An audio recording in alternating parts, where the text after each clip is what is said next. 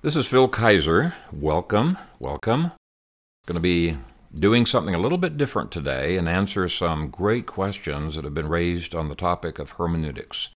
As we have previously seen, hermeneutics is a word that refers to the rules and the methods for properly interpreting the Scripture. And people have rightly noticed that I do use narrative to teach us how to live. I believe it's in obedience to Christ's command in Matthew 4, verse 4, to live by every word that proceeds out of the mouth of God. Every word, including narrative words. But narrative is not law, so how can this be? So here is the very observant question. This writer asks, if a person or passage is simply describing something, with nothing said in the positive or negative about that something, then it is descriptive and should not be considered something we are commanded to do. It is only when Scripture specifically instructs or prescribes that New Testament believers do something that we are to take it as a command to obey. Is this not true? Well, while I agree with the first sentence that you can't get aught from is, or imperative from narrative, or law from a mere description, I disagree that narrative should not be consulted for ethics. Ethics is far more than simply rules. It's true that the rules of Scripture only come from God's imperative commands, but there's a lot more to ethics than rules. As Greg Bunson and many other ethicists have pointed out, rules pulled out of the context of their defining narrative often become meaningless. For example, Paul said to the Thessalonians, if anyone will not work, neither let him eat. That's 2 Thessalonians 3, verse 10. Now, if we let this command stand without the defining narrative, we would have to starve infants and invalid adults because they can't work. After all, it clearly says, if anyone will not work, neither let him eat. But the narrative context shows who the anyone is referring to. He was talking about any one of those able-bodied adults who are being lazy and sponging off of others in the context. And hundreds of similar examples could be given. The sixth commandment says, you shall not murder. Sounds clear enough. Until you try debating with people, and suddenly you realize that without narrative, you can't even define murder. Is all war murder? What about self-defense? What about capital punishment? What about abortion? One Hare Krishna that was debating with me finally angrily retorted that we Christians are hypocrites. We violate the command not to murder when we eat animals. And I pointed out that there's plenty of narrative passages where God himself says it's okay to eat meat. And since God doesn't contradict himself, it's obviously he doesn't define killing animals as murder.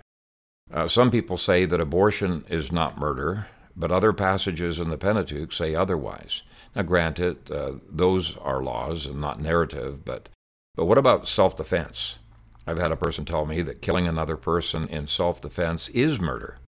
When I have pushed him, if he would kill an attacker, if he was an axe-wielding murderer ready to axe his wife to death, he consistently replied that he would not kill him, since all killing is murder. But there are plenty of narrative passages where God has no problem with self-defense. They aren't commands, but since God was okay with it, we would assume that it isn't sin, and therefore isn't a violation of the sixth commandment. Others claim that all wars are murder. While some wars are murder and are condemned by God, there are other wars that God said were not. The larger catechism of the Westminster Assembly documents from the Bible that there are many other issues that are classified by the Bible under the topic of murder, such as abuse of our bodies through poor eating habits, poor sleeping habits, etc. And so here's a question. Was Jesus using a bad hermeneutic when he applied hateful words and lack of forgiveness to the sixth commandment?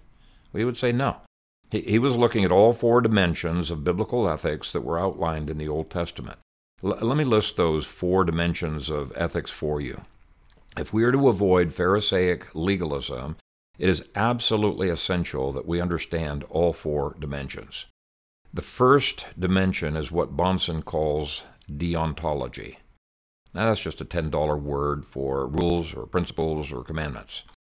I would go actually further than the person who gave the earlier question, and I would say that if you can't find the rule in the Pentateuch, it likely is not a rule given by God. Every commanded rule given in the New Testament can be found in the Pentateuch, every single one. How do I know that? Because the New Testament says so. Romans 3 verse 20 says, by the law is the knowledge of sin. Only God's law can give that knowledge. James 2:9 says that we are convicted by the law as transgressors. And 1 John 2:4 defines sin this way. Sin is lawlessness. If you can't find it in the law, it's not sin. And thus Romans 4:15 gives the biblical maxim that, quote, where there is no law, there is no transgression, unquote. So it's pretty clear that only the law can define sin, and the first 5 books of the Bible constitute that law. Narrative passages may illustrate the law and help to define the law, but there must be some law in the Pentateuch for us to say that any given thought, goal, motive, or action is sinful. You may be thinking I'm painting myself in a box even tighter than what the questioner intended, but I think it's actually a liberating principle. Anyway, the second dimension of ethics is what Bonson calls teleology. What is the future of an action? In other words, what are the goals, trajectory, or the results of an action? This is what we call teleology. And thus Paul says, all things are lawful, but not all things are helpful. All things are lawful, but not all things build up. That's 1 Corinthians 10:23. He's saying that you may have deontology on your side, because it is lawful, but you're still in sin because you don't have teleology on your side. The action isn't helpful. It doesn't build up. In chapter 6 of the same book, he says, all things are lawful for me, but I will not be dominated by anything. For example, drinking may be lawful, but drunkenness is not, because the teleology is wrong. Having a birthday cigar may be lawful, but if you're addicted, you are still in sin. And Paul's point is that you could technically be keeping the letter of the law, but still be in sin because you have violated the purpose of that law or the desired outcome of the law. In other words, teleology. Now, the purpose of the law is defined by the context, often a narrative context. And thus, though the law commands us to bless one another, one narrative passage helps to define that blessing more clearly. It says, whoever blesses his neighbor with a loud voice rising early in the morning will be counted as a cursing. That's Proverbs 27, verse 14. A righteous deed, that's blessing, is turned into a sin because of a bad intended result. Now, of course, that verse defines not just the results of the blessing, but also the motives, which is part of the third part of ethics. The individual person. Even the verse on not eating if you don't work deals with what kind of person he's talking about, right? The law applies differently to you if you're under authority as opposed to being in authority. The law applies differently to infants than to adults. The law intends for our inward motives to be pure. And Christ highlights this side of ethics a lot in the Sermon on the Mount. You might technically have not violated the command against adultery, but Christ points out that you could still have violated it in your heart. And then the last dimension of ethics is the situation. In the proverb I quoted about rising early in the morning to bless the neighbor with a loud voice, it's highlighting the fact that the context, the situation, is wrong. A person could say, well, where in the law does it say I can't rise early in the morning and bless my neighbor with a loud voice at 2 a.m.? It doesn't say that. Well, the narrative sections illustrate how that law is lived out. And so even narrative sections have ethical calls upon our lives. I'll just give you one illustration. It's a very famous one. It's 1 Corinthians 10, where Paul gives example after example of God judging Old Testament saints. In other words, he's appealing to history. And he says this, now these things became our examples to the intent that we should not lust after evil things as they also lusted. So there is an ethical imperative that he derives from that history, and it was because the history illustrated God's judgments on Israelites who had broken the law. So the law was prior to the narrative, but the narrative helps to illustrate it. He continues in the same vein, and do not become idolaters, as were some of them, as it is written, The people sat down to eat and drink and rose up to play. Nor let us commit sexual immorality, as some of them did, and in one day 23,000 fell. Nor let us tempt Christ, as some of them also tempted, and were destroyed by serpents. Nor complain, as some of them also complained, and were destroyed by the destroyer. Now all these things happened to them as examples. They were written for our admonition, upon whom the ends of the ages have come. Obviously, all of the sins illustrated in the history could be found in the law, but the point is that Paul derived several ethical imperatives from the histories themselves. He continues with some major doctrinal conclusions from those historical examples. This is, verses 12 and 13. Therefore let him who thinks he stands take heed lest he fall. No temptation has overtaken you except such as is common to man, but God is faithful, who will not allow you to be tempted beyond what you are able, but with the temptation will also make the way of escape, that you may be able to bear it. So, how do we properly use narrative without getting ourselves into trouble? Paul's obviously inspired, we're not. How do we use it properly? Most people would recognize that just because Judas hung himself does not justify us hanging ourselves. That's obvious, right? But people make the same mistake when they say, because Pharaoh took the people's land in Genesis, it's A-OK for the government to own all property today. We'd say, no, that narrative passage cannot overturn the clear testimony of the law. Or they say because the church people freely shared their property with each other in Acts 4, that it's okay to advocate for socialism, where the state confiscates and redistributes property without consent. That's a misuse of narrative, because even the narrative is teaching the opposite. So here's the way that we should use narrative to fill out all four sides of ethics. First of all, we look in the law. The rule itself must be laid down in the law of God. If it isn't commanded, it isn't a rule. But then the full dimensions of that rule can be illustrated by narrative passages. How do we know? Well, here are some rules that help. First, did God himself speak favorably or unfavorably of an action in the narrative passage? If he spoke favorably, then it's okay. So when God told Joshua to use a deceptive ruse against Ai in their battle with Ai, that's Joshua chapter 7, we can deduce from that certain forms of deception in battle are okay and do not violate the law not to bear false witness against our neighbor. But it's because God himself authorized it. Second, did Jesus engage in an action? Since he was sinless, he could never engage in an action that involved sin. Now, of course, he was a unique human leader, and he was God too, so it doesn't automatically mean that you can do what Jesus did. I might actually devote a whole podcast to this question because it's been another question that has come up. But I think everyone could at least agree that if Jesus did it, it can't automatically be ruled out as sin, since God cannot sin and Jesus could not sin. Third, did Jesus approve of an action that the disciples engaged in? Then we can assume that he's helping to define the boundaries of that law. For example, when Jesus told his disciples to flee from their persecutors rather than willingly getting captured, I think we can assume that this is one lawful exception to the command to submit to civil governments. If they're persecuting you for the gospel and they want you to quit preaching and to turn yourself in, you don't have to. Fourth, does the structure of the passage help to define an ethical passage?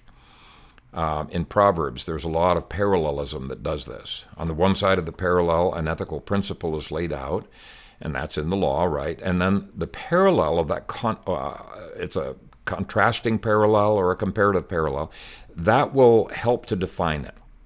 Likewise, the second side of a chiasm will help to define the first and many times clear up ambiguities in an ethical question. I've used this a number of times. And by the way, a chiasm is an ABCD CBA structure where the two A's fill out and complement each other, and likewise the two B's and two C's, with the center of the chiasm being the main theme. It's very frequently helpful in interpretation.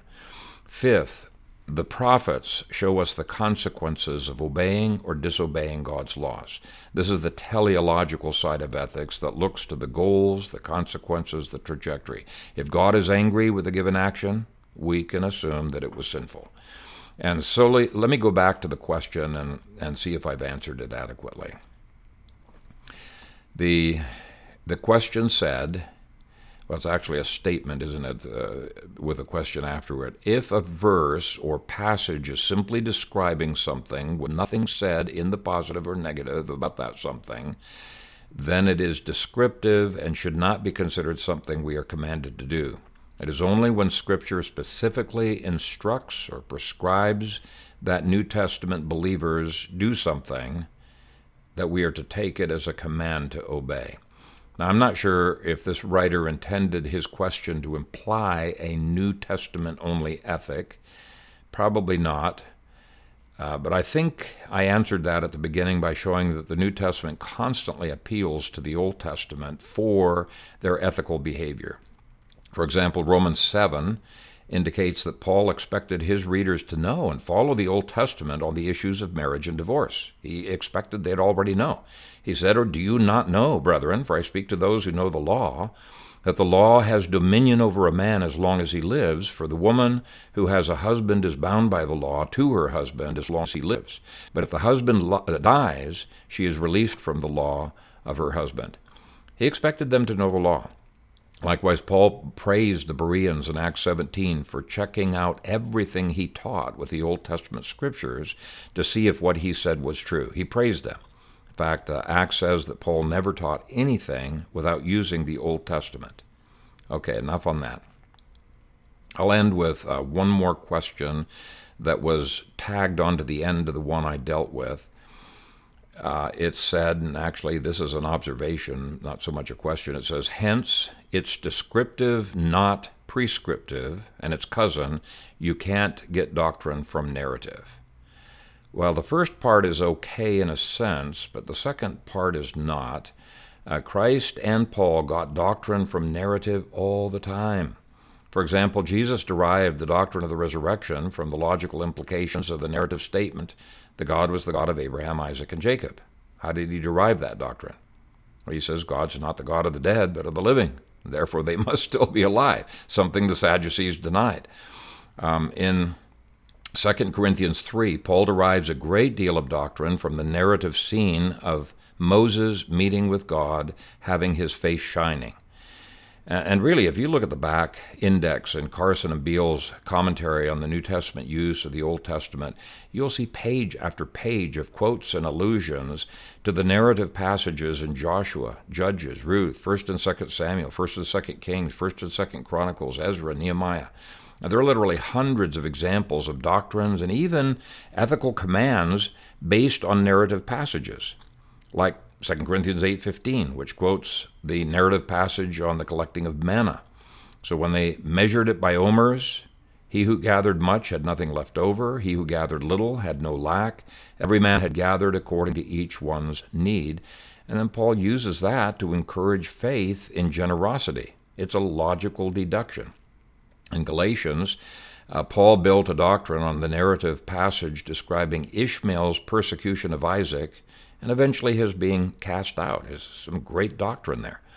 Anyway, if we keep the scriptural rule in mind that all deontology is in the law and that the rest of the Bible fills out the ethical definition of that law through examples of teleology, situation, and the specific persons and how they are responsible, I think it'll help your exegesis to keep on the straight and narrow. It's a great question, and I hope that my answer helped it. Thanks for listening. God bless.